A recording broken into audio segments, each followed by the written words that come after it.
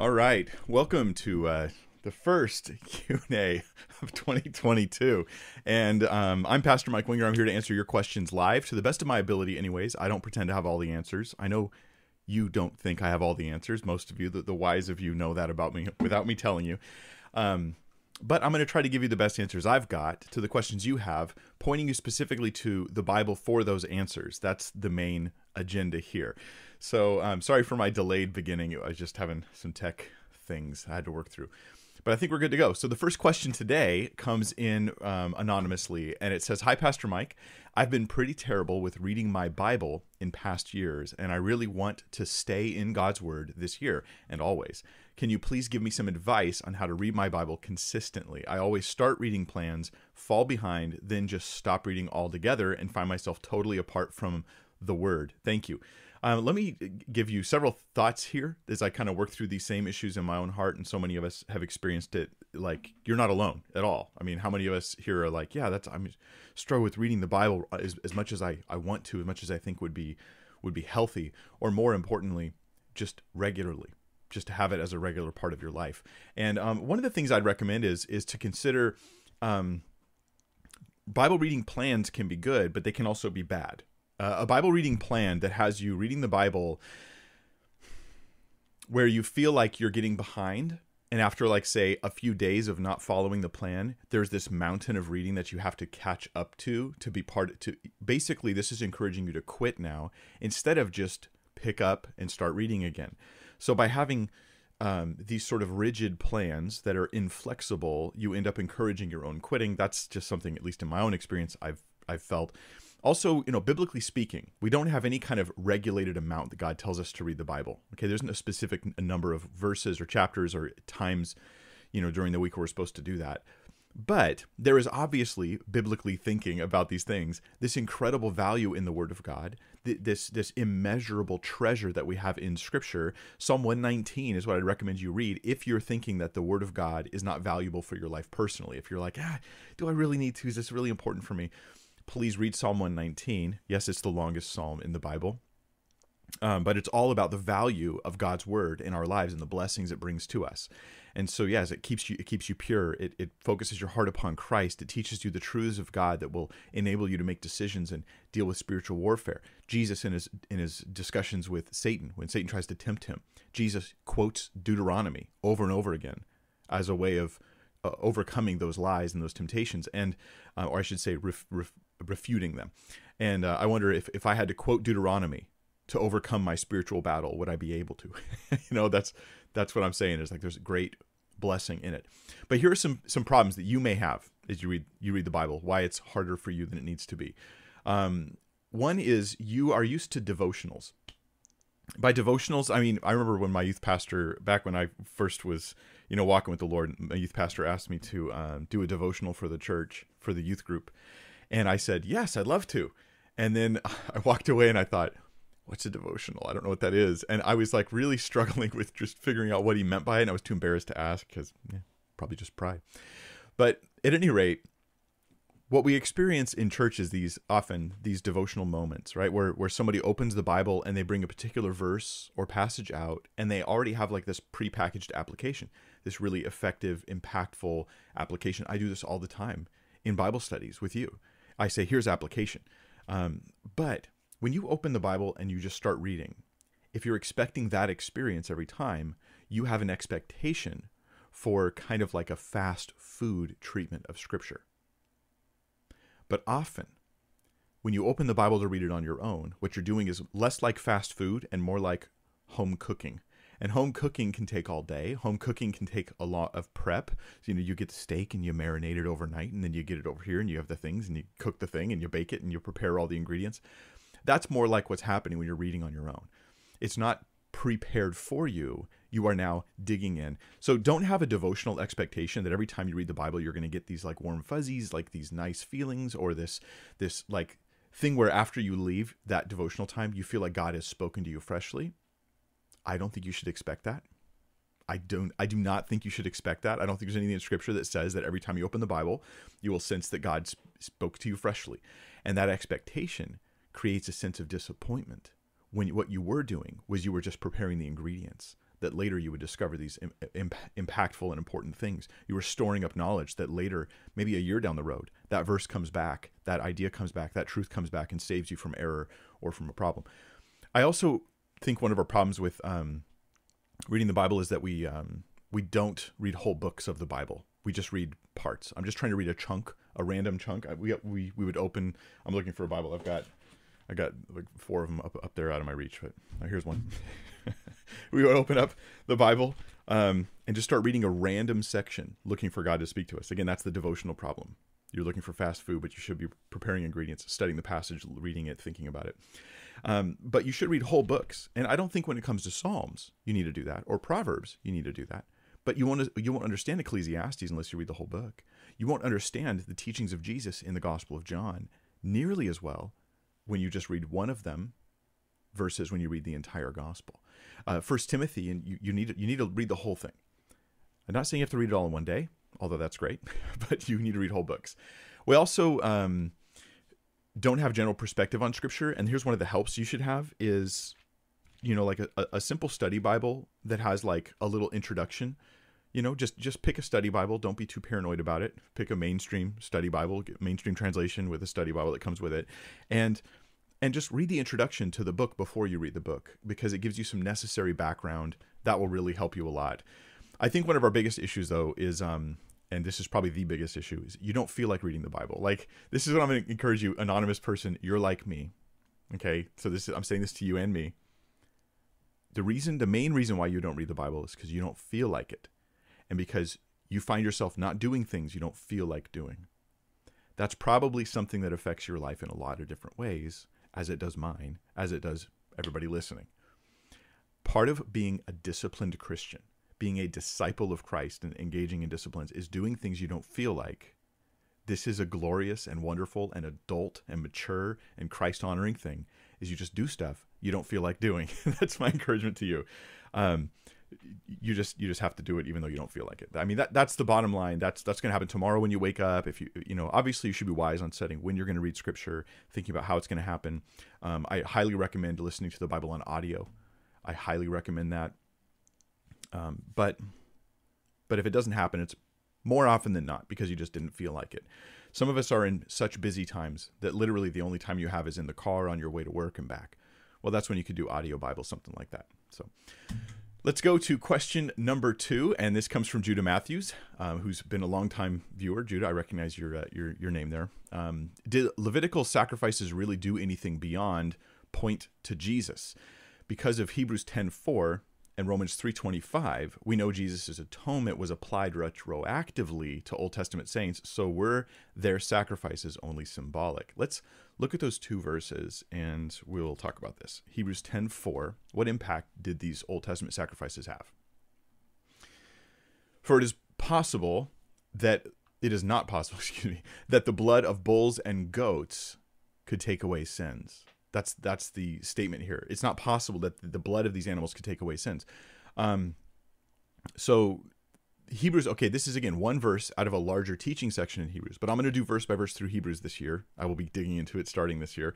And so we'll get into all this in detail. But for now, just to say this, Hebrews is definitely saying that old covenant, there was some lack in it. There was some insufficiency in it to cover people's sins. And yet God gave it to them, and the language of the Old Testament is that it does cover sin. So how do we reconcile these issues? I don't think what Hebrews is ultimately teaching, this is my opinion, give some thought to this, form your opinion about it.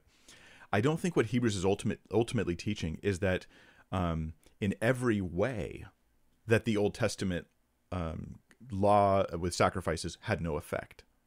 I think what it's teaching is that apart from Christ, it is of no effect.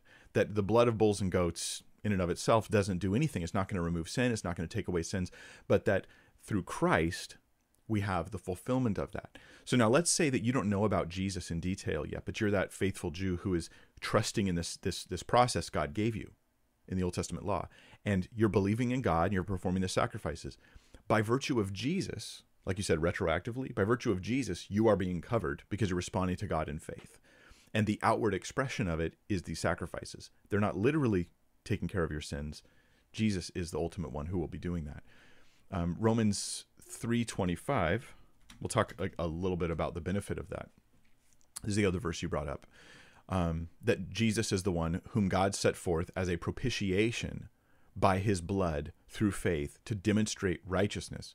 Because, and here let's talk about the past, in his forbearance, God had passed over the sins that were previously committed to demonstrate at the present time his righteousness, that he might be just and the justifier of the one who has faith in Jesus. I think that this sins that were previously committed is not just talking about Jewish sins, but rather all mankind's sins throughout history. God has patiently been waiting to provide for us that we might come to know him, that we might be forgiven. He has not judged the world yet because he wants to save the world more. And then let me read your questioning and make sure I've answered it. Did Levitical sacrifices really do anything beyond point to Jesus? I guess I could answer the question as my opinion would be no. They didn't do anything beyond point to Jesus in the sense of salvation, right? They're bringing salvation to people. They pointed to Jesus in a lot of ways, though, right? It gave something for the believing Jew to respond to, right, in the real time that would help them be aware of and be prepared for the gospel of Christ. It helped them to demonstrate that reality to others. So it points to Jesus in some very big and powerful and life-transforming ways. The sacrifices did other things because they also help deal with the conscience, right? The Jewish person who sinned, who partakes of a sacrifice says, okay, I'm dealt with, right? So it helps deal with that sense of consciousness of sin. But the continued ongoing sacrifices creates a constant awareness of continued sin issues. Jesus, he dies for us once that we might know we are totally forgiven. We are currently, right now, right with God because of the one thing Jesus did. But again, I'm just preaching Hebrews now. So their sacrifices were, you say they were only symbolic. They have other issues that are beyond just symbolism. They give the community of the Jewish people an identity. They help them be different than the religious practices of the world around them. They help them to set aside the pagan worship, because they have worship that's focused on God that all pictures Christ. So without the full awareness of Christ, they're able to separate and, be holy unto God through those things. So it has a lot of effects on the community. I'm sure there's other things too I'm not thinking of. Number 3, Jay Parker says, a lot of people in my circle talk about being under the covering and authority of their pastor and elders. Is this a thing? I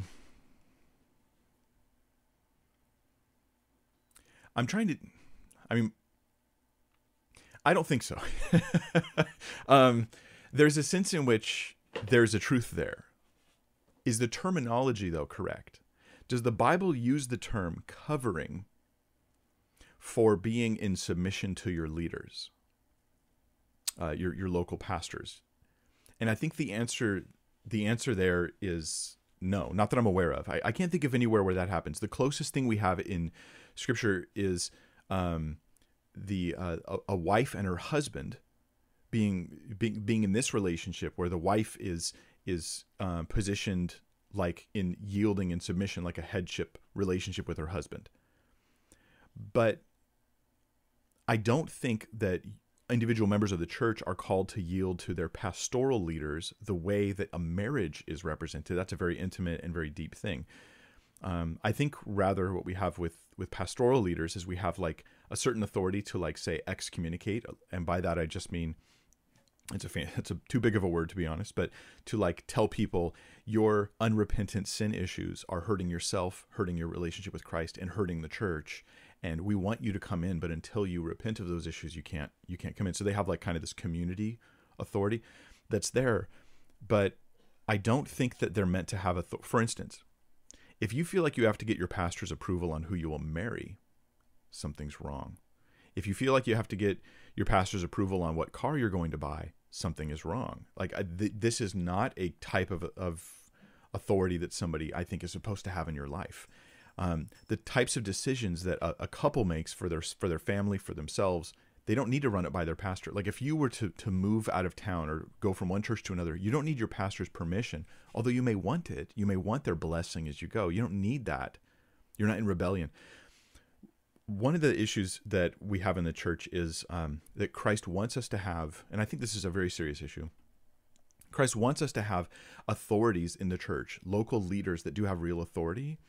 Hebrews talks about they're the ones that they watch out for your souls and that don't make it hard for them, and that we should be yielding to authority. But what we also have is Jesus himself being deeply aware that as soon as man is in authority, manipulation and abuse of that authority comes into play, which is why he tells them, don't lord it over each other like the Gentiles.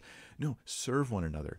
And so while I want to affirm church authority and affirm pastoral leadership or eldership, some people don't like the term pastor. I think it's just a synonym for elder in the scriptures. So that eldership, the elder leaders in the local body, I think they need to be there and they need to have an authority, but that authority constantly has to be curbed by the limitations Jesus put on us. Don't be like the Gentiles who lord it over each other. Be the servant of all. Be those who are exercising your authority to bless and help others, and you're not worried about your reputation, your power. You use minimal force, so to speak, as a leader at all times. And yeah, I think those are important things. So I say this, having spent a lot of years in the body of Christ now, and knowing that people who talk about, well, you're not under the covering of your pastor, they tend to be these abusive situations. I'm just being straight with y'all. Doesn't mean you need to hate the church and hate the leaders. Just recognize the problem and don't duplicate it in your own life. Number 4, Forever Mel says, hi, Pastor Mike. It seems like the more I try to teach my kids the word, ages 8 and 12 years, the more they say the Bible's boring and groan every time I want to read with them, getting discouraged. Suggestions? So get used to it. It's not like your kids think that all learning is interesting except the Bible. So this is kind of a human thing. What I would say is you might not, okay, I'm just throwing an option out there. This is not an accusation, but it's an opportunity for us to really seriously just ask.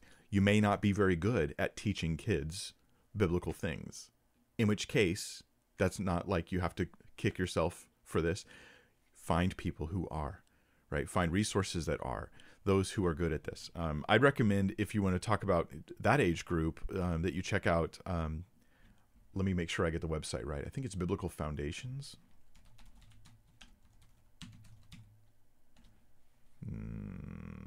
Is that right? No, this does not look right. I don't even know what website that is. Now, the person I'm thinking of, I'll think of it later. I have an interview on my channel for this ministry, and I'll think of it. I'm just totally spacing on it right now. I haven't had enough coffee. It'll come to me. Anyways, I'd recommend you check out some of these other resources, because your communication with your kids, especially you, like I've a relative who's an incredible musician, and their kid is learning the same instrument that this person knows professionally, not just they're really good, but they know it professionally, like could be hired to do gigs and has been for this instrument. And they've hired somebody else to teach their kid this instrument. See, it's not even there about knowledge and ability. It's sometimes about the relationship parent and child. So with a parent, it's sometimes helpful to bring in others to help you with these things as well. You're still responsible for teaching your kids, but be creative about it, be thinking about it, learn from them on where's the balance between you're bored, so what, we're going to push through this. That's just part of you growing up and learning, to do things you don't feel like doing, versus the other side of, yeah, but I'm not actually getting the truth across to them. I'm not getting it to them in a way that clicks for them. So I would look for resources on that. Yeah, but I mean, so much of parenting is finding the balance of when to just make your kids do things versus when to yield. And those are tough choices.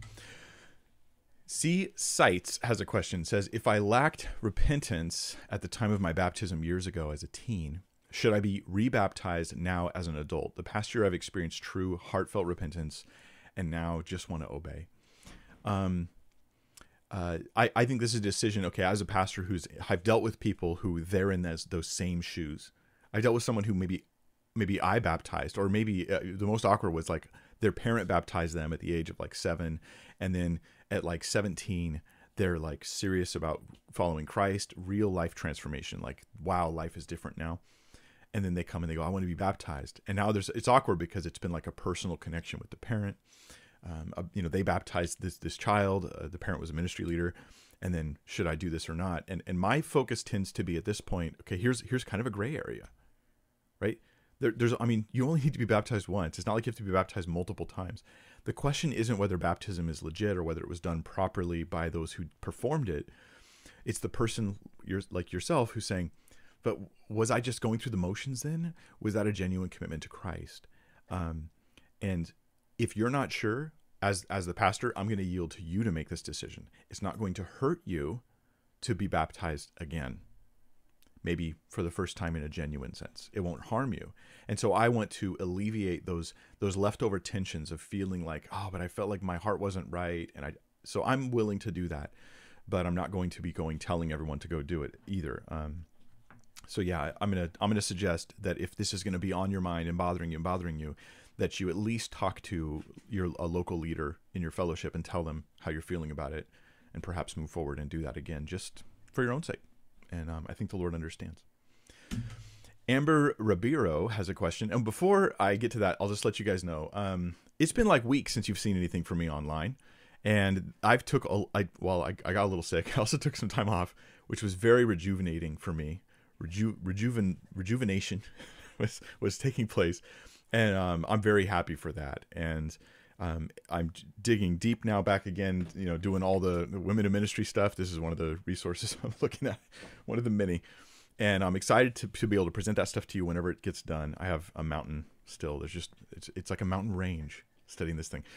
But during that same time where I was taking a little bit of time off, part of it was just working, part was time off, part was sick. My wife also got fairly sick, but Sarah Zimmerman, my assistant, she got really ill, like bad. She got dangerously sick with COVID, and you've been praying for her, and I posted for people to pray for her. And just as an update, she is recovering. She's home. She's actually working again now, mostly regular amounts when she can. And it's just a very slow recovery. She got it really bad. It was scary. It was scary. It reminded me of Paul and Epaphroditus, when Paul was like, I left him sick in Miletus, and he was worried that Epaphroditus was going to die.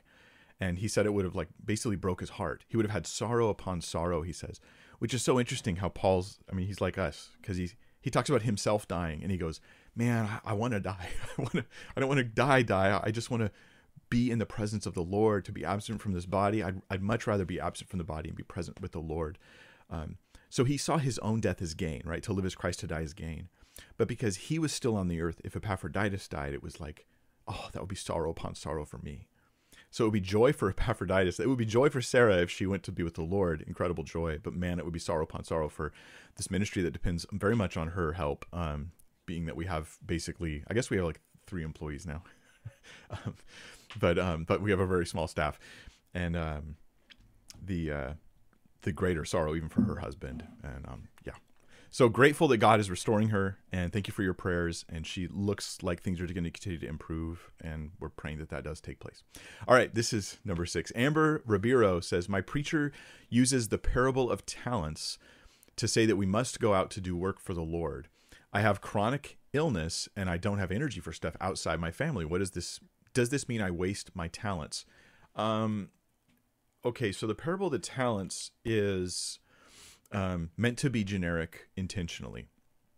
So in the story, Jesus gives this parable where a man gives talents, which talent here, we should just look at it together. Matthew 25. Let me go to the passage. Okay, I'm just going to read through it really quick. This is just a survey of the parable, and then we'll apply it to your situation. Should you be going out to do like evangelism and stuff, or you're hiding your talent? Matthew 25:14. For it will be like a man going on a journey who called his servants. It's interesting how many, I try not to make this too long, but how many of Jesus's parables involve someone going on a long journey, because ultimately his second coming was going to be delayed, right? Or not, well, delayed from our perspective, right? It's going to be a long time. For it will be like a man going on a journey who called his servants and entrusted to them his property. To one, he gave 5 talents, to another 2, to another 1, to each according to his ability. Okay, this part already people get often very, very confused. Understandably, because in English, the word talent means skill or ability. But this word talent is not an English word. It comes from a foreign language. It refers to a very large amount of money. It's just a very big amount of money. Let's just say it was $500,000, right? And he gives 5 of these $500,000 bills to one guy. He gives 2 to another guy and gives 1 to another. So it's just an amount of money. That's all it is. This is entrusting to them his property, ultimately, which is liquefied, is put into money form. And each of them he gives according to their ability. So he gives them a certain amount of resources to use based on how skillful and how good they are capable of engaging in that. Some people, as Christians, they seem like they have far more opportunity than others to do things for the Lord. Seems like a parallel here. Then he went away. He who had received the 5 talents went at once, so he goes right away and traded with them, and he made 5 talents more. So also, he who had made 2 talents made 2 talents more. So they both double their amount of money. But he who had received the 1 talent went and dug in the ground and hid his master's money, which is like not even putting it in a bank, right? He's like a pirate hiding it in the ground. Now, after a long time, the master of those servants came and settled accounts with them. And he who had received the 5 talents came forward, bringing 5 talents more, saying, Master, you delivered to me 5 talents here. Here, I've made 5 talents more. His master said to them, by the way, just to remind you again, after what? After a long time. Again, this is hidden in these parables, this idea of a very long time between the first and second coming of Christ. His master said to him, well done, good and faithful servant. You've been faithful over a little. I will set you over much. Enter into the joy of your master. Okay, so there's like in this new kingdom that Christ is bringing, we have different responsibilities depending on how we serve the Lord based on what we've been given in this life. And he also, who had 2 talents, came forward saying, Master, you delivered to me 2 talents. Here I've made 2 talents more. His master said to him, well done, good and faithful servant. You've been faithful over a little. I will set you over much. Enter into the joy of your master. Notice he gets the same basic treatment, even though he started with less. The point is he was faithful. God only requires your faithfulness.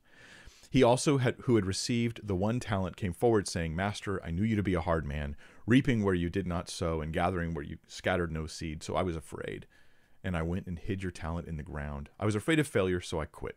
That's the formula I hear here. I was afraid of failure, so I quit. Here, you have what is yours. But his master answered him, you wicked and slothful servant, you knew that I reap where I've not sown and gather where I scattered no seed. Then ought you to have invested my money with the bankers?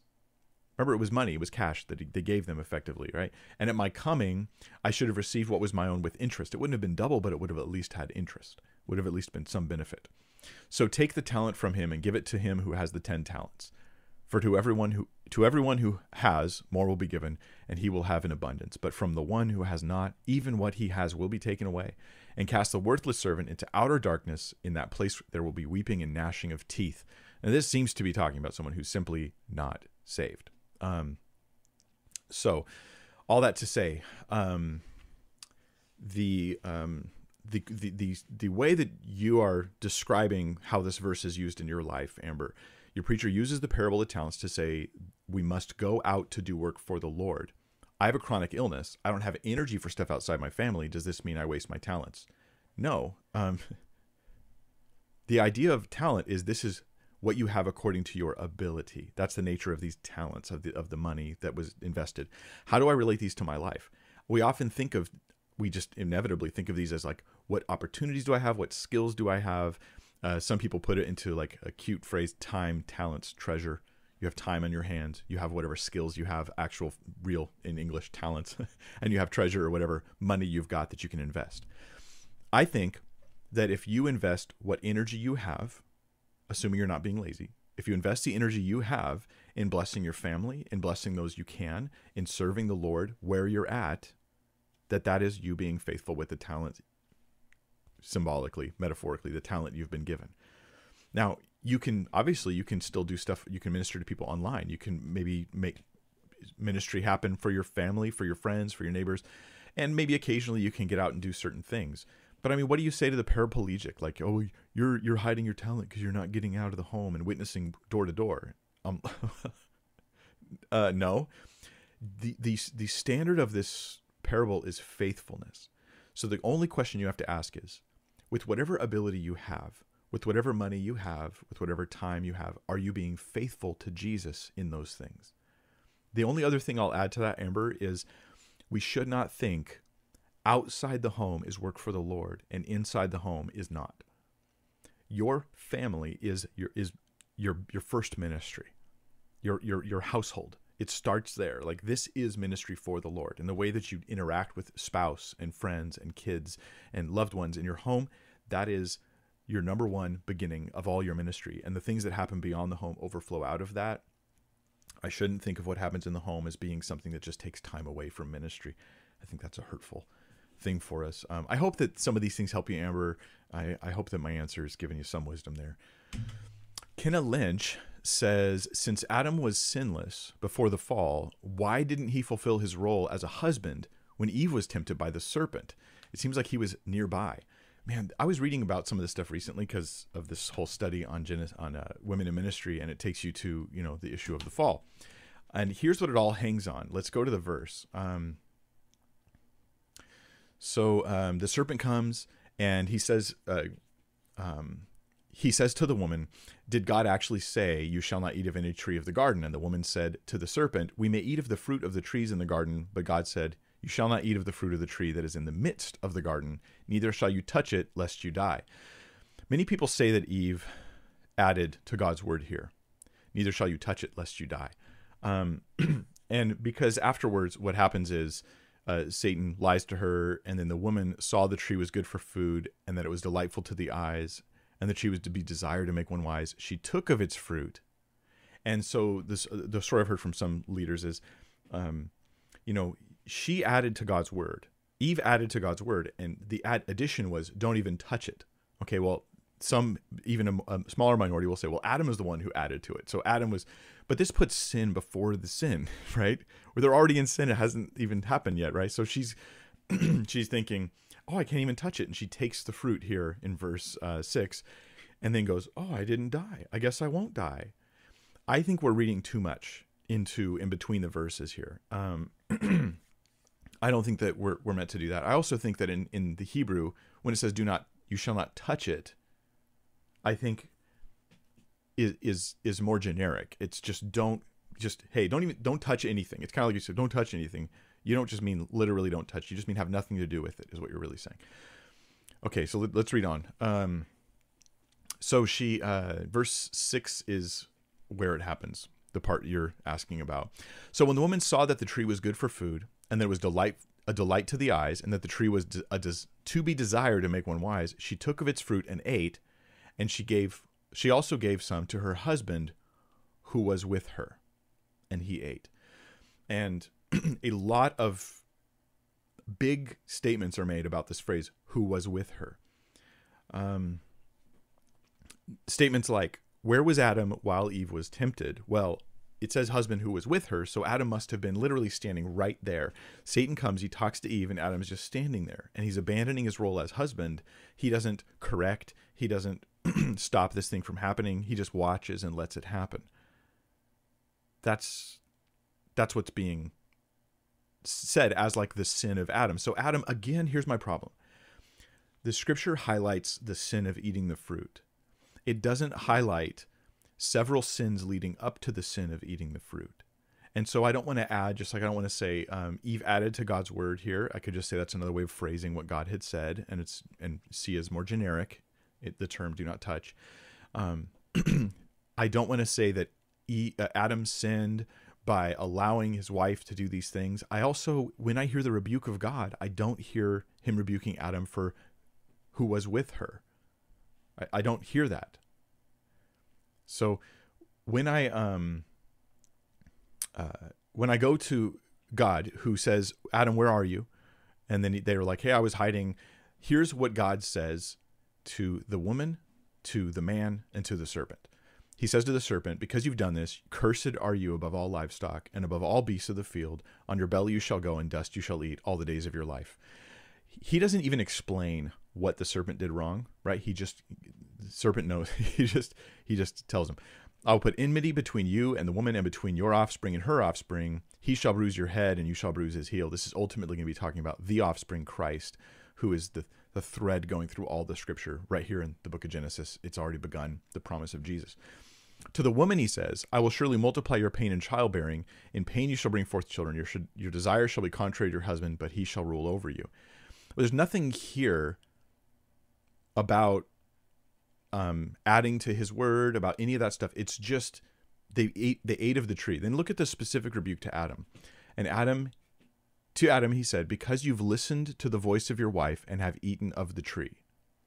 This is the rebuke. You listened to her. And some jerks will be like, see, men shouldn't listen to their wives. Like, if that's what you think, you have problems that go way beyond any ability to understand scripture. But no, it's because he listened to her specifically as she gave him the fruit, and he goes, okay, I'll eat it. She was deceived, the New Testament tells us. Deceived, right? Adam knew what he was doing. And what did he do wrong? He listened to the suggestion to eat the fruit. He ate of the tree, right? And it doesn't say that he listened to the serpent. He listened to her. So all that to say, I think we're reading a little too much into the section where it says Adam who was with her. We're implying that means he was with her the entire time. It doesn't say the serpent came to Adam and Eve. If it did, we would know he was with her the whole time. The serpent said to Eve. It's just to her that he's talking. So not them. And so I'm not going to read that into scripture. Now I'm going to read your question again. Sometimes this helps me to make sure I don't get off base. Since Adam was sinless before the fall, why didn't he fulfill his role as husband when he was tempted by the serpent? It seems like he was nearby. My statement is, I don't conclude that he was listening in on the actual conversation. He could have just been, 60 feet away. It could have been that easy. Hey, Adam. Right now, he doesn't know that they're talking. She says, "Hey, Adam," and then he's there. That could be an easy explanation for this. It would fit all the text and the context just as well. There's no affirmation in Scripture that he abandoned some husband role and not doing something. I think we're reading too much into the Bible at that point. I'm not saying it's not possible. I'm saying it's not clearly taught. Yeah. Now on the flip side. I guess it's possible that there were sins leading up to the sin of eating the fruit. I say possible, but it seems unlikely. It seems that eating that was the sin. That was the sin. And I don't want to be talking about sins leading up to that as like, even if I feel like they give me good object lessons for marriage, I just think it's not careful with scripture. Elizabeth Knowles has a question. In bodybuilding, the usage of performance-enhancing drugs are not illegal and are used by higher level competitors. As a Christian, would it be considered sinful to utilize as a tool to be competitive in this pro league? Oh yeah, there's no more questions, y'all. Just letting you know. No more questions. We're full up on questions for today. I can't answer this question. I just have to fully admit I'm beyond my own understanding. Okay, I know nothing about performance enhancing drugs. All I can suggest is there are some principles that I would try to apply to this area that seems gray to me. Let me take you to scripture, actually, that talks about these types of things. Okay, Paul is dealing with liberty issues in the church, and in Corinth they feel like they have liberty, and we do have a lot of liberty, but there are those who tend to lean towards liberty in a way that's dismissing carnality. And so Paul wants to affirm our liberty in Christ in perhaps using performance enhancing drugs, perhaps I say, but at least here are some principles I would try to apply to that scenario.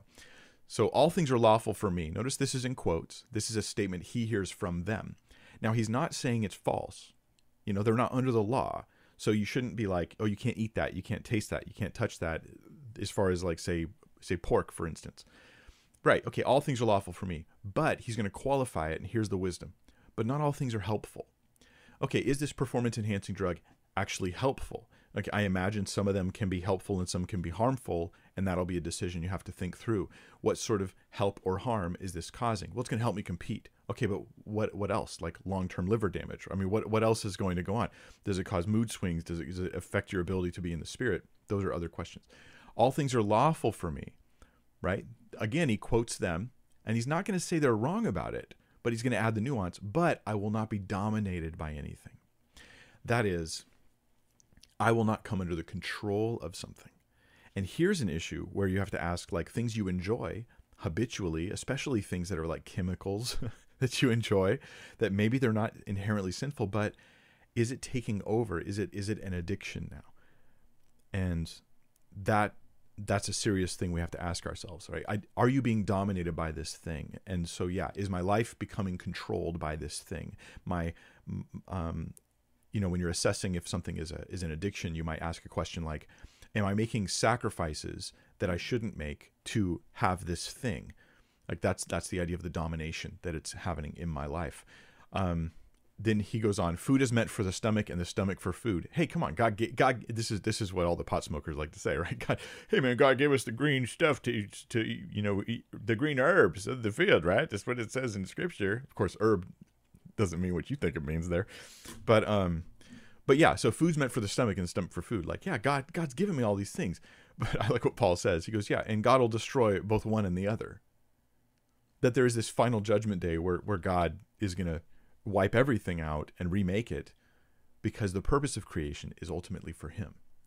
And so now he goes on to talk about specifically sexual immorality. The body is not meant for sexual immorality, right? Is it meant for sex within marriage? Absolutely, but not sexual immorality, but for the Lord.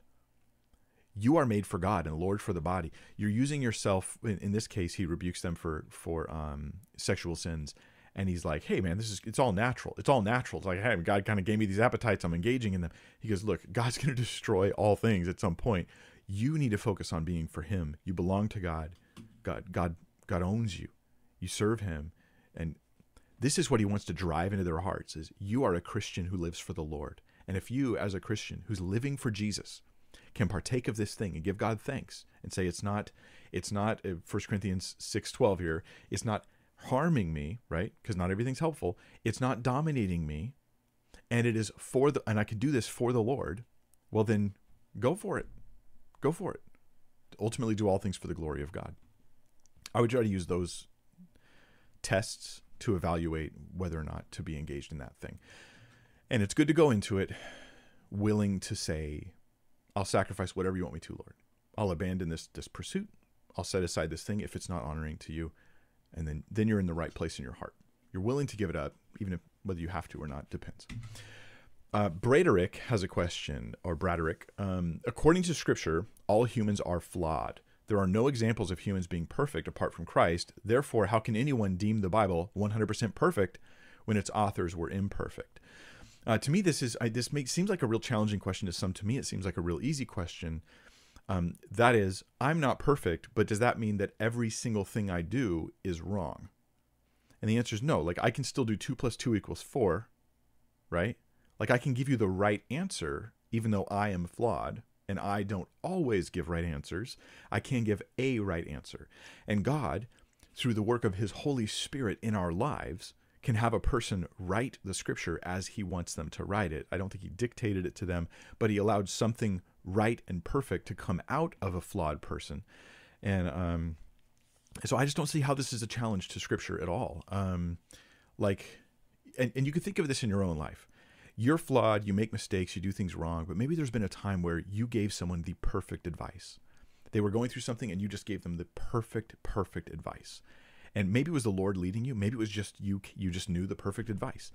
And you helped them, and they went and they did the thing, and it really helped their life.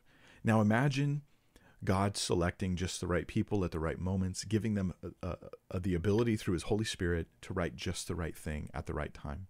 So we have Isaiah, who wrote about how he saw the Lord, and he wrote what God wanted him to write. But he still says of himself, I'm a man of unclean lips.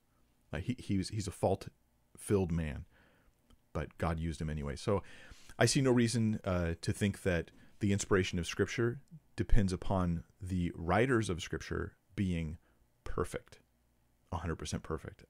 No, they just had to be used at that moment to write the thing God wanted them to write. That's all they had to be.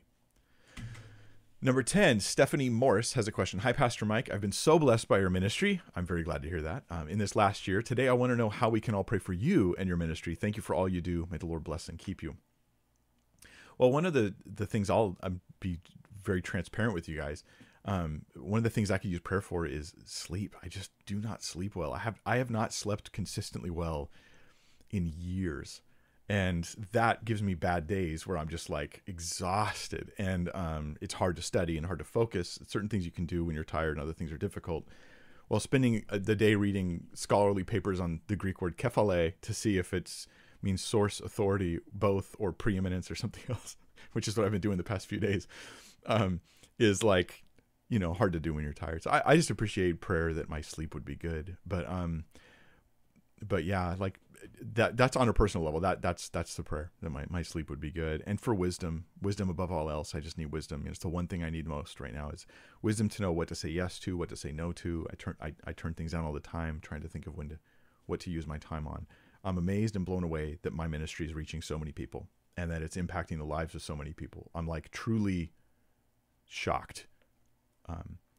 And I see it as a heavy responsibility to do it properly and do it well and conduct my time well and think, I just see it all. I take it all very heavily, and I pray for wisdom that I would be able to do that well. So yeah, there's a prayer request. Thank you, Stephanie. I appreciate it. TJ Higley says, who are the watchers in Daniel 4:17? Do they play an end times role? Thanks, Pastor Mike. Daniel 4:17. All right. I'm not going to be able to answer this question sufficiently, but I'll walk through it with you guys a little bit. This is a I'm trying to think of how much of this passage I'm going to read. I'll read a larger section of it for your sake.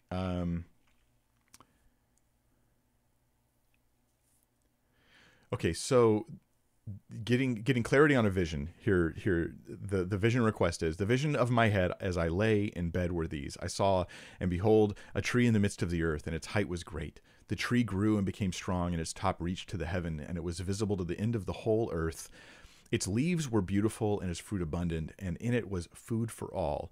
The beasts of the field found shade under it, and the birds of the heavens lived in its branches, and all flesh was fed from it. I saw in the visions of my head as I lay in bed, and behold, a watcher, a holy one, came down from heaven. He proclaimed aloud and said thus: chop down the tree and lop off its branches, strip off its leaves and scatter its fruit. Let the beasts flee from under it and the birds from its branches. Okay, so this tree is going to be destroyed. It came at the decree of this watcher. Let the beasts flee from under it and the birds from its branches. Verse 15, but leave the stump of its roots in the earth and bound with a band of iron and bronze amid the tender grass of the field. Let him be wet with the dew of heaven. Notice how it turns to personal. Let him be wet with the dew of heaven. Let his portion be with the beasts in the grass of the earth. Let his mind be changed from a man's, and let a beast's mind be given to him. And let 7 periods of time, 7 years, pass over him. The sentence is by, and here's the watcher again, the sentence is by the decree of the watchers. Okay, now it's plural. There's a single decree of a group called the watchers. The decision by the word of the holy ones, to the end that the living may know that the Most High rules the kingdom of men and gives it to whom he will, and sets over it the lowliest of men. So Nebuchadnezzar is the guy that has the dream, and he wants Daniel to interpret it for him. And so Daniel gives him the interpretation. Hey, you're going to be made basically crazy. You're going to lose your power and your throne for 7 years, and because God wants to humble you, and it works. God does humble him. The thing is, like, who are these watchers who are making a decree? Well, the name watcher implies something about them. Let's be humble about this. Okay, there's some who you already know all the answers to this question. That's fine. I don't. Okay, so I'm going to move through it slowly and be tentative with my answers. They're called watchers, which implies what? They're watching. Like, their job is to observe the things that are going on earth, and to either make decisions or take actions based upon some of those things. Okay, so they're watchers. They're also called holy ones. The holy ones. Twice, they're called watchers, they're also called holy ones, which often is a thing referring to angels, to be called a holy one. Okay, so that may be referring to angels. So here we go. Okay, easy peasy, right? You can say, well, the watchers are simply angels that have some measure of authority to watch over and then decree things. Maybe God gives them a decree and they decree it over mankind. That may be the case. We should probably think that angels have varied responsibilities. Angels are different kinds of things. There's different kinds of angels. They're not the same. They're not all naked baby angels shooting arrows at people. Probably not any are doing that. But no, there are a variety. But there also are a variety of heavenly beings that we see in Scripture, right? And they're in visions and they're experiences, but some of them seem like they really aren't just visions. They are just different kinds of heavenly beings. They just look different. Sometimes they come in human guise, right? But even then, sometimes there's something evident about them that they're more than just human. So there's a variety of things going on with different angels. So when I say it's an angel, I'm not really saying that much, am I? Because I don't know that much about angels, really. And maybe you do. I personally don't. I mean, I'm saying I haven't maybe done all the homework on this topic. One day maybe I'll study angels. It's very low on my list, to be honest. I've got plenty of other things I want to spend massive time on first. And so yeah. Now what you can do is you can go to intertestamental literature. You can go to like Jewish non-biblical literature written by Jews in between the close of, say, Malachi, the end of the Old Testament, and the coming of Christ. And you can read into all kinds of stuff they talk about watchers. Now, if you think that stuff's accurate, you're going to adopt a lot more theological commitments about who these beings are. I'm not going to do that. So all I'm suggesting is they seem to be a type of heavenly creature, an angel, right, that is given some kind of role of observing and maybe even deciding, because it's a decree of the watchers. I say maybe deciding because it might be a decree handed from God to them that they then engage in. So I'm just gonna be humble and say there's my thoughts on it. Saft has a question. My baby's kindergarten has hired a trans person who advocates. If a kid asks, they will say that he is trans. My baby is just 1. Is it even safe for her to be with this confused person? Any advice? Like I don't want to react in a way where we're like boogeyman, okay? Because like when I see a person who's trans, I don't see a person who's an abuser of children, a person who's all those other things. I see somebody who's got what I'm going to call gender confusion, okay? And my heart goes out to them because that's a difficult thing. That's a struggle. That's a battle. And the world isn't helping. The world is pushing them further into confusion. The world is affirming confusion and throwing them off into confusion in a way that I think is not helpful to them. So primarily my heart is like, hey, I care about you. Now, more than I want you to, come to a realization of your actual, that it's good that God made you the way he did, that your physical body does represent your actual physical makeup, that man is man and woman is woman. That's a healthy and good thing. The more than I want you to know that, though, and to be at peace with your body, right? As opposed to like the ultimate. When you think about it, trans is like the ultimate body shaming. I'm gonna be ashamed of and hateful of my actual design, and pretend that I'm different than that, and I want everyone around me to pretend that too, or I'll consider myself a massive victim of their mistreatment. And this is not healthy psychology to do this to people. But at any rate, I'd much rather them be a Christian and struggle with that. Like primarily I want them to know the gospel of Christ, the love of Jesus Christ, the transformation that comes through faith in him. That's the primary concern. So when you see a trans person, that's what you think. Okay, that's what I think. But you say, who advocates? Now, here's the thing. If your kid's in a school and anybody in your school, whether they're trans or not, if they're advocating for views that are wrong and they're advocating them around your kids, you probably don't really want them. Either you don't want your kids in the school, or you need to take specific steps to try to help advocate for truth in the mind of your own kid. At 1 year old, there's probably not a lot of advocating going on, but it's going to happen. And so I think I pray for God to give you wisdom. I can't tell you the exact thing to do with your situation right there. Those are some of my thoughts on it. If your kid's in an ungodly environment, then the parents have to do even more to get a godly biblical worldview into the mind and heart of the child. And that's important. So the advocating is different than the being of trans. Do you understand that? That this is important to me. The trans agenda is harmful to people psychologically, but trans people aren't all part of the trans agenda. These are two different things. A trans person, my heart goes out to someone who's suffering a lot of confusion and harm. And the agenda, I think the agenda is hurting trans people more than anybody else. Okay, this is as much as I could get in trouble for saying these things. Isn't that weird? I could actually get in trouble just for vocalizing these opinions. nowadays, especially depending on which social media you're on and what country you live in. We're reinforcing psychological harm when we push the trans agenda. We're reinforcing and pushing it and pushing it and pushing it. And that's sad. So I don't want to do that to people. I also know that young people especially are prone towards this kind of confusion, not understanding their identity, and finding a sense of security by being able to label themselves something, so especially something that's a little bit different, a little unique. It makes them feel like they have security in it. So like, that's why you have like people that are punk when they're like 16, but they're like 25 and they're totally not, right? Because there's something about finding these sort of obscure identities that we use to identify with ourselves when we're young, that help us find security and feel like we know who we are.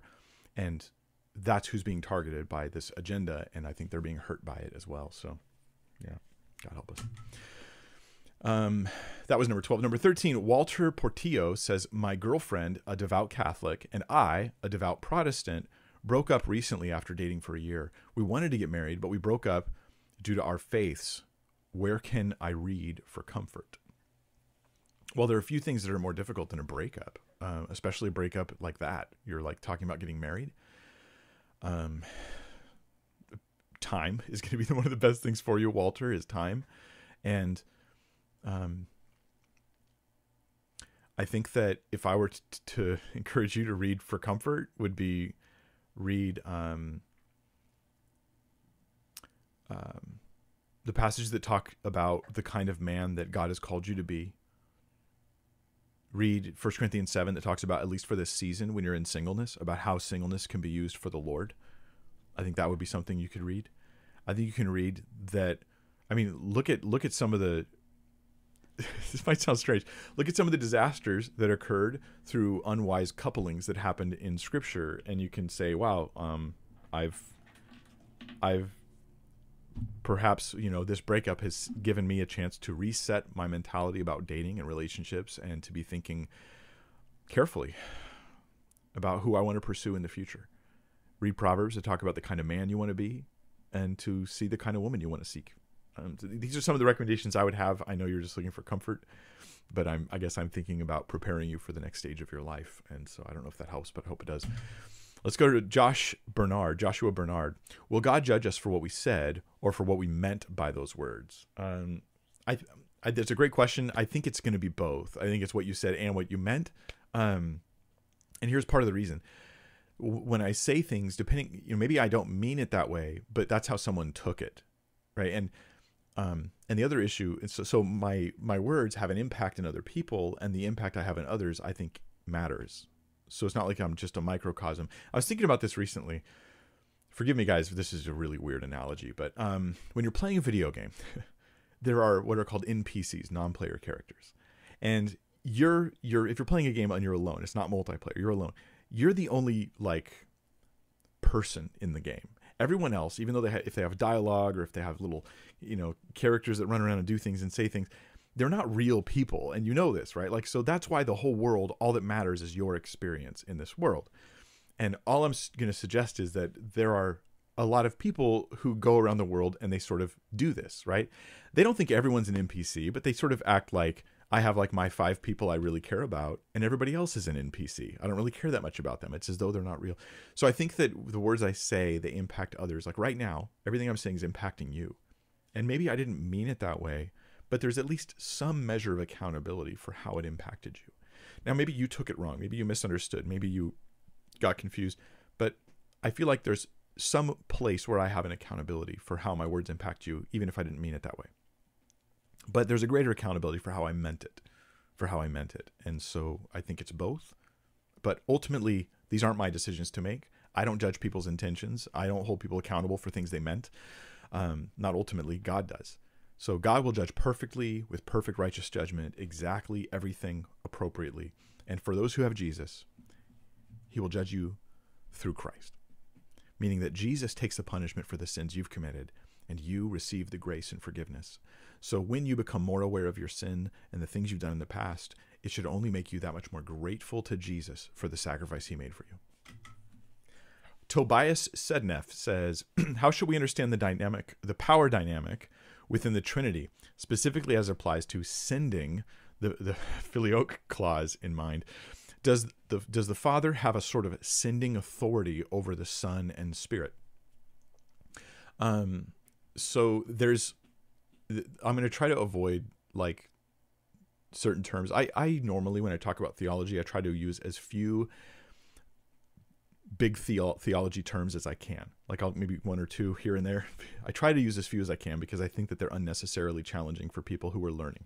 So I'll just say this. We all agree that the Father sent the Son. The debate comes into how does that relate to the relationship between the Father, Son, and Spirit eternally, not just since creation. You know, the Father sends the Son takes on incarnate form. Then the Father and Son send the Holy Spirit after Jesus ascends. We see that happening, but we're talking like, is there an eternal relationship of submission from the Son to the Father, and of like sort of a yielding that's going on there? And I think that has been a debate that I personally don't know the right answer to.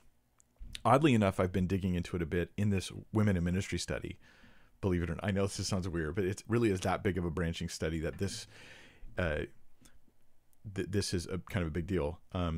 But there's a difference between saying that the Son is yielding, to my understanding, yielding to the Father in the what they call the economic Trinity, forgive the term here, but the relationship within the Trinity, not the nature of the Trinity. So right, when you talk about like the way the Father, Son, and Spirit relate, it's one thing to say that the Son yields, submits as a way of expressing love in the Trinity, and something else to suggest that the Son is inferior to the Father in some sort of like ontological, forgive me for the term, on the nature of the Son, that he's actually inferior in nature. That would be a big problem theologically for us. So I'm open to both of those options, as long as we're not saying the Son is created or the Son is inferior in nature eternally. Like that would be the two things that I would push back against, and I think the church historically would push back against those as well. But I would be open, and I would not draw a line on the filioque clause personally, although that did cause quite a split at the time. So maybe in the future I'll have better, stronger, and more accurate opinions about that. Speak Truth says, can you explain the biblical view on the little gods theory? Psalm 82:6 and John 10:34. Thank you, and God bless you in your ministry.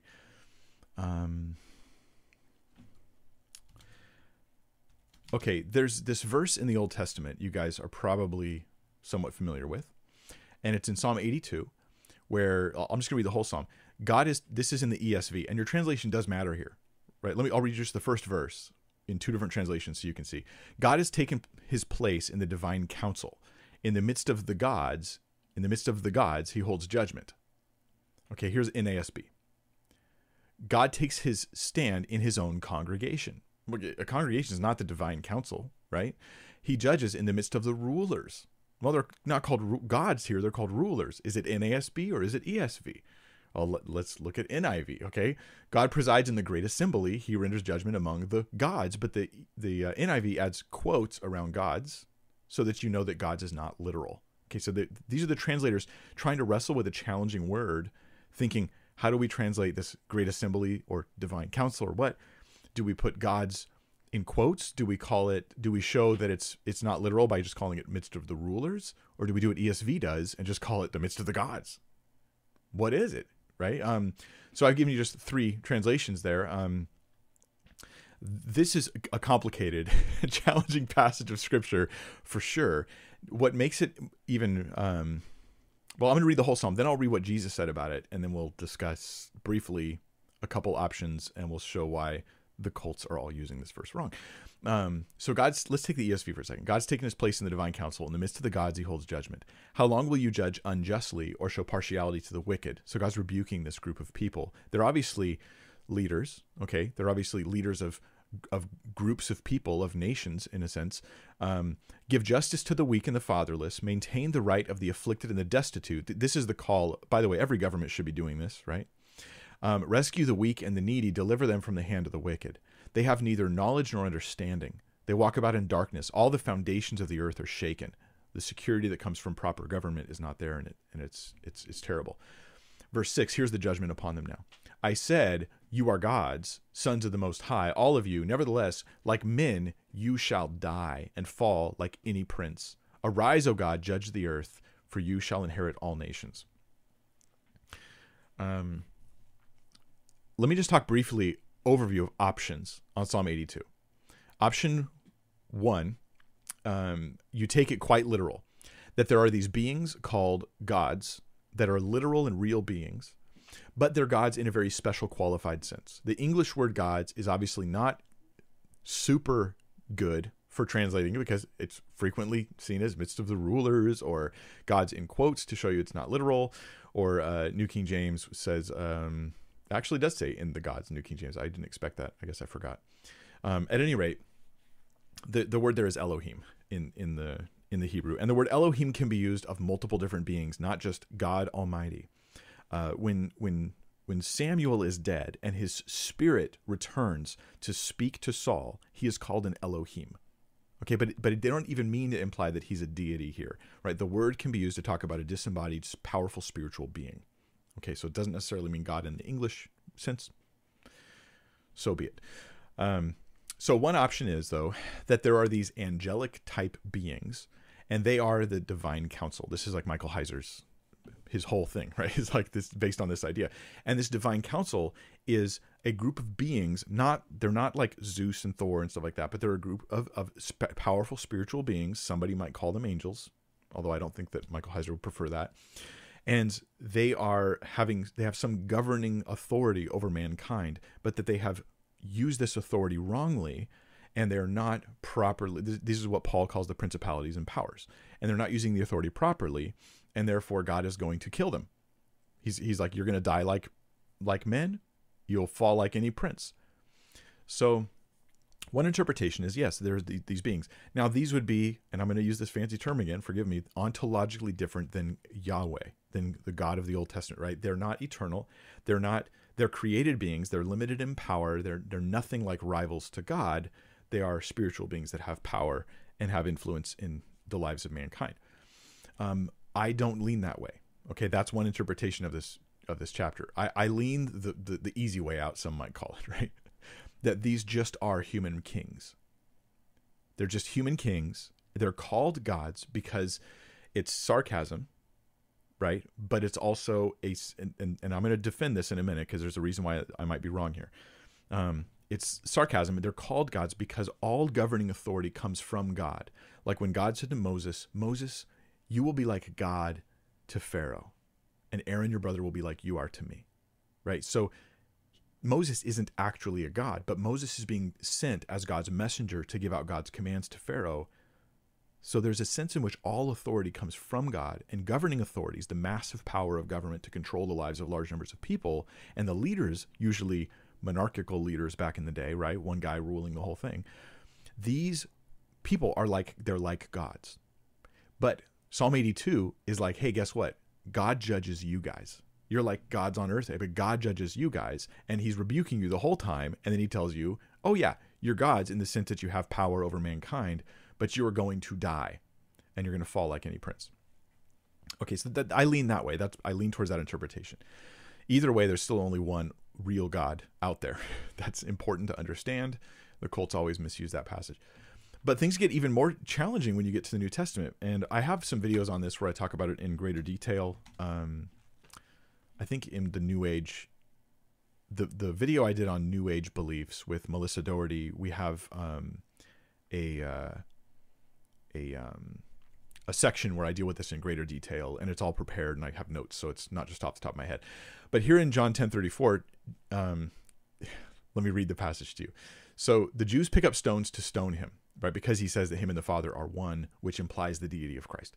Then Jesus answered them, I've shown you many good works from the Father. For which of them are you going to stone me? The Jews answered him, it's not for a good work that we are going to stone you, but for blasphemy, because you, being a man, make yourself like God.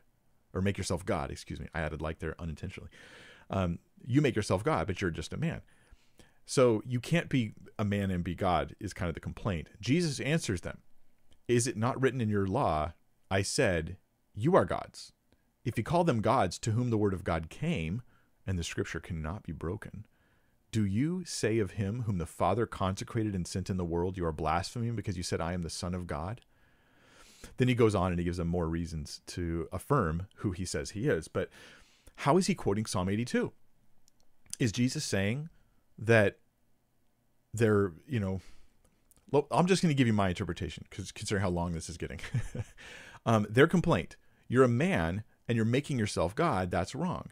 And Jesus is going to say, hey, this kind of concept has been prefigured in the scriptures. Is it not written in your law, I said you are gods? Right? So there's some kind of sense in which mankind is called Elohim in some sense in the Old Testament. Then he goes on, he says it's in a greater sense true of him. If he called them gods to whom the word of God came, and I interpret this not to be angels or divine beings or something like that, which would be the Heiser interpretation. I interpret this to be the Israelites and the kings themselves. The psalm was written, and it was written for the humans, and the humans are called gods in a sense. Again, I think like the ES or the NASB, I think it was, no, NIV puts it in quotes, the word gods. I think that's an appropriate thing there. He calls them gods, but Jesus is greater than that, right? He's not the one to whom the word of God came. He's the one whom the Father consecrated and sent into the world. Okay, let me offer then my big picture thought on this, at least at the moment. Forgive me for not always knowing what I'll think 5 years from now. But my thought on this is this. Human rulers, they're just humans, but they're called gods somewhat sarcastically, but also in a picture of the fact that they have divine authority. That's how they can rule. It's God's authority that government borrows when they rule. That is merely a picture. That's the one to whom the word of God came. But when the word of God himself shows up, he fulfills that entirely. He becomes the fullness of that, right? You guys are called gods in a sense, right? He is God with us. And so there's a elevation when it comes to Christ, and this is consistent when we see pictures of Christ in the Old Testament and the fulfillment in the New. There's this elevation. It intensifies over and over again. So that would be my understanding. Now, the impact it would have on the Jews is interesting. When Jesus quotes this passage, they're just dumbfounded. It's like he gave them a really hard puzzle they don't have time to solve, and then he just kind of walks away. And I think that's the impact it had. They were trying to stone him, and he got them caught up in a debate, and that's how it ends. I hope that hope I provided more clarity than confusion for you guys there. Summer Monsoon says, "Hi Mike, did Jacob really wrestle with God? Why does Genesis make it sound as though he won this fight?" Thank you. In the passage where Jacob wrestles with God, he goes, "I will not let you go until you bless me." And you said Genesis makes it feel like he won this fight, but the actual reality is it was kind of like both. He sort of won and lost. So he's named Israel because he wrestled with God and man and has prevailed. So he came out in victory, but he couldn't overcome. According to the passage, when he's wrestling, he can't overcome the one he's wrestling. Now, God obviously could just snap him out of existence, but he just can't overpower him. And I think that part of that is the lesson. You can't overpower me. And then the man, God ultimately touches Jacob's hip, and he has a permanent injury there, causing him to limp. You see, and I think the lesson, it may sound cliche, but I think it's not cliche when you understand it in your life. Only in dependence upon God will he really find his prevailing. All his wrestling with mankind led him to a standstill with his brother, and there he stands in a standstill with God. Right? That's the setting of the Peniel experience when he sees God, and he's at a standstill with his brother. His brother's going to kill him. He's fearing he's going to die that night. All of his machinations and all of his workings, it kind of went like this. It was like he'd go forward 2 steps, back a step, go forward a step, back 2. That was kind of his life. Finally, he encounters God. He wrestles with God. And in the end, he just has total dependence on God. Look, I don't have the power, but I refuse to let go of you, God. I need you to bless me. This is an attitude of someone who's just totally dependent upon God, and they see even their own weakness as something that makes them dependent on God. And that's how he prevailed. And I think that's the lesson for us. And Paul talks about this, right? When he says, I rejoice in infirmities. In my weakness, I am strong. Right? I rejoice think about the power of these words. This is a man who experienced serious physical crippling type illness. And God didn't take it away. This is a thorn in his flesh. And he says, I rejoice in my infirmity. Right? Because then the power of Christ is manifest in me. This is the great lesson. You being strong isn't you being strong. You depending on God is you being strong. Number 18, A.D. Chan says, 1 Corinthians 13:1 refers to speaking in the tongues of men and of angels. The tongues of men is just different languages, but what are the tongues of angels? And praise the Lord for Sarah Zimmerman. Amen to that. Thank you, God, for saving us by slowly healing her, and we pray that would continue. It's going to be a long road still, but she's doing much better than she was. The way of love. Okay, 13:1. If I speak in the tongues of men and of angels, but have not love, I'm a noisy gong or a clanging cymbal. Oh, yeah, I put it on your screen too. Okay, the tongues of men, and tongues in Scripture means languages. Okay, we used to do this in English. We used to say tongues to mean languages. It's still there in more like higher education. We see this, but not as much in normal discussion. But yeah, tongues just means languages. So languages of angels. So it's clearly speaking that there are languages of angels, or at least, at minimum, there are tongues of men and at least one language of angels. I don't know how, I guess you might have to look at the Greek or something to figure out if the tongues plural refers to the men, tongues of men and tongues of angels, or if tongues refers to tongues of men and angels, whereas man and angelic language, there's plural, but not necessarily plural angelic languages. I don't know. There's also those, I've read a commentary who said that they thought this was hyperbole from Paul's part. He didn't think they actually were speaking in any tongues of angels. So that's possible. It's possible that it's hyperbole. But I don't see anything in the passage that indicates it's hyperbole. Here, tongues, he's speaking of a miraculously given language. So there's no reason to think that they would consider it hyperbole when he speaks of angelic language. It's also practically, it makes sense. I mean, angels communicate, right? Like they communicate, and I don't think they learned this from humans. They were there when mankind was made. Job talks about how they were there witnessing the creation of the stars. And so if that's the case, and angels were already there, they were already communicating, there's definitely language going on and discussion going on in heaven. So it seems to me that angels would have languages. Now, it might just be that Paul took for granted that angels had some kind of language they used, and he wasn't saying that he spoke with angels' tongues. That's the next question is, does Paul think this is a reality? Does he think people are on the regular, that Christians are speaking with angelic tongues? And that's where I'll push back. And I'll say everything in the first few verses of 1 Corinthians 13 is meant to be a super exaggerated thing. It's not normal. It's all, it is hyperbolic in the sense that people don't normally do this. So let's look at the things. If I speak in the tongues of men and angels, okay, not everybody does speak in tongues at all. But his point is, even if you did this amazing thing, taking even angels' language, you're just you don't have love, you're just a noisy gong. And if I have prophetic powers and understand all mysteries and all knowledge, and if I have all faith so as to remove mountains, these are all extreme statements that most people are not experiencing, right? Do you know anybody who has prophetic powers, understands all mysteries, all knowledge, and all faith so as to move mountains? I don't know anybody who's ever in history been that, except Jesus. And so should I conclude that people do speak in angelic tongues? No. I'm not saying it's not possible. I'm just saying this verse isn't teaching it. It seems to teach angelic language exists, doesn't seem to teach that you are accessing it or you will access it if you speak in tongues, because it's an extreme. The final one is, if I give away all I have and if I deliver up my body to be burned but have not love, I gain nothing. Most people don't give away all they have, nor do they deliver their body to be burned, nor are they supposed to necessarily. So yeah, all extreme situations. Nikki Steff says, my aunt tells me to go to church because that's when the Holy Spirit descends and is with us. Is this true? I'm abroad for school and I don't understand the language that well. Should I still go? You should go to church because that's what God wants you to do. That would be my answer, Nikki. Go to church because the Lord wants you to go to church. You're in fellowship there. It's read Ephesians Like really just read, why not today? Just read straight through the book of Ephesians and see the value of the church and its place in your life and how you're supposed to be there to bless and minister to others. But the church here refers to the people, not just the building. So you can gather with the church in any building. The important thing is you're gathering with the body of Christ for spiritual things. Does the Holy Spirit descend, though? I don't know what that means.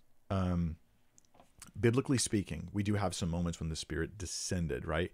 Acts 2, the Spirit descended upon the apostles. That was this like amazing moment in Acts chapter 2 when they spoke in tongues.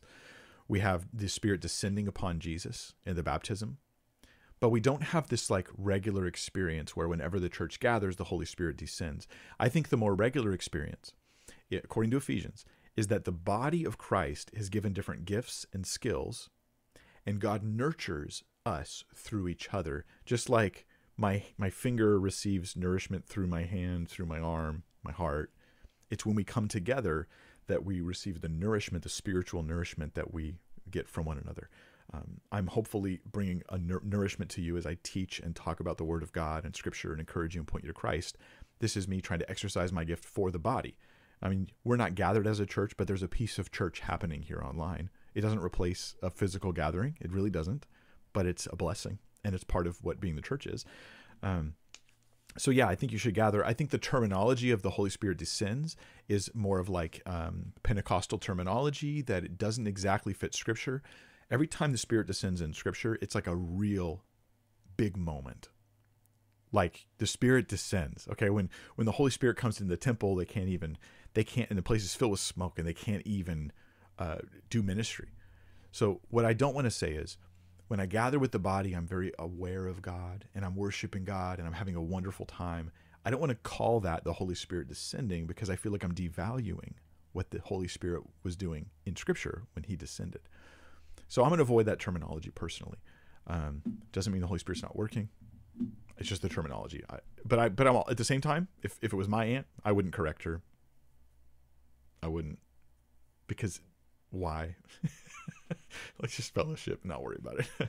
And if a great opportunity or the door opens to talk about an issue, that's fine. I'm answering these questions because this is such a great avenue. I'm far away from you. I'm a guy on a screen talking, and you can hear me and think about it, and you go, I like it, I don't. I'm not your nephew or niece having a private conversation where I'm telling you, what, you're using that term wrong.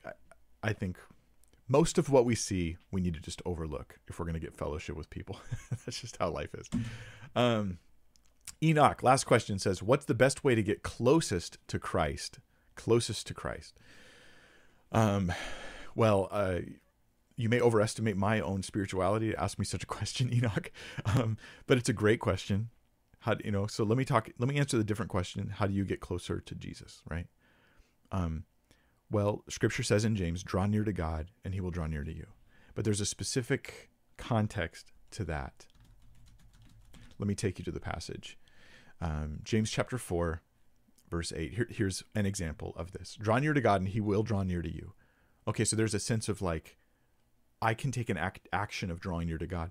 Now you might think, okay, well that would be worship. I draw near to God as I'll pull my guitar off the wall and I'll sit and we'll worship. And I do sense that I'm drawing near to God when I'm doing that. I mean, I'm blessed. My spirit is refocused upon the Lord, and I'm encouraged, and sin looks more worthless to me when I worship. Isn't that an interesting dynamic? Have you guys noticed that? Sin seems more worthless when you spend time worshiping, reading the Word. It's interesting how that works. But let's look at the context in James, because there's something specific happening here. Let me back up a little bit to James chapter 4, verse 1. He goes, what causes quarrels and causes fights among you? Is it not this, that your passions are at war within you? You desire and do not have, you desire and do not have, so you murder. You covet and cannot obtain, so you fight and quarrel. You do not have because you do not ask. You ask amiss, or I'm reading like New King James in my head, and ESV on your screen here. So you ask and do not receive because you ask wrongly to spend it on your passions. You adulterous people. Do you not know that friendship with the world is enmity with God? Wait, there's a distancing thing between me and God, and not just friendship with worldly people. It's not just knowing people in the world, but rather friendship with the world in the sense of I am united to the sinful desires of the world, the ungodly pursuits of the world, the principles, the priorities of ungodliness, of worldliness. Therefore, whoever wishes to be a friend of the world makes himself an enemy of God. Or do you suppose that it is to no purpose? The scripture says he yearns jealously over the spirit that he has made to dwell in us. There's a sense in which God's like, I long for you to be fully mine. But he gives more grace. Therefore, it says, God opposes the proud, but gives grace to the humble. Submit yourselves, therefore, to God. This is about repentance. Resist the devil, and he will flee from you. It's about turning from sin. Draw near to God, and he will draw near to you. Cleanse your hands, you sinners, and purify your hearts, you double-minded. Be wretched and mourn and weep. Let your laughter be turned to mourning and your joy to gloom. Humble yourself before the Lord, and he will exalt you. The short answer is this. If you have sin issues, you recognize that there's been a priority of loving the world instead of loving God. You turn from that, you mourn, you grieve over that, and you call out to God for his grace. And when you do that, God draws near to you. So if you're distanced from God because of sin, mourning, grief, repentance is all about the thing, is the path, I should say, to restoration in closeness with Christ. You get close to God because you're far from Christ because you've gone into the world. And when you separate yourself and your heart from those things, you draw near to God, and then he draws near to you. He's ready, right, and willing. So when it's sin, that's one of the biggest things that draws us from God. Your sin has separated you from God. God would say to the Israelites, your sin separates you from God. And he's like, but draw near to me, repent and mourn and grieve over those sins, and turn and trust and faith to me. And he will give grace to the humble. He will give grace to the humble. So the issue that originally separates us from God is our sin. And the issue after we're saved that hurts our closeness with Christ is also our sin. This is typically the thing that's causing the problem more often than not. I would look inwardly and deal with those issues first, primarily, and watch how many, God said, Jesus said, forgive 7 times 70, right? Forgive constantly. And when God forgives you constantly, you turn to him, you trust in him.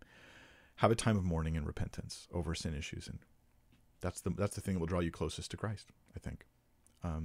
Other things you can do, times of worship, reading the word, prayer. I think sin is where you want to start, and then the other things will start to flood in. But I'm speaking from my own experience as well. What pulls me from Christ the most is sin. What draws me closest to Christ is repentance. So, yeah, I hope that this has been a blessing to you guys. I will be with you again next Friday. Quick announcement. Still working on my whole, women in ministry thing.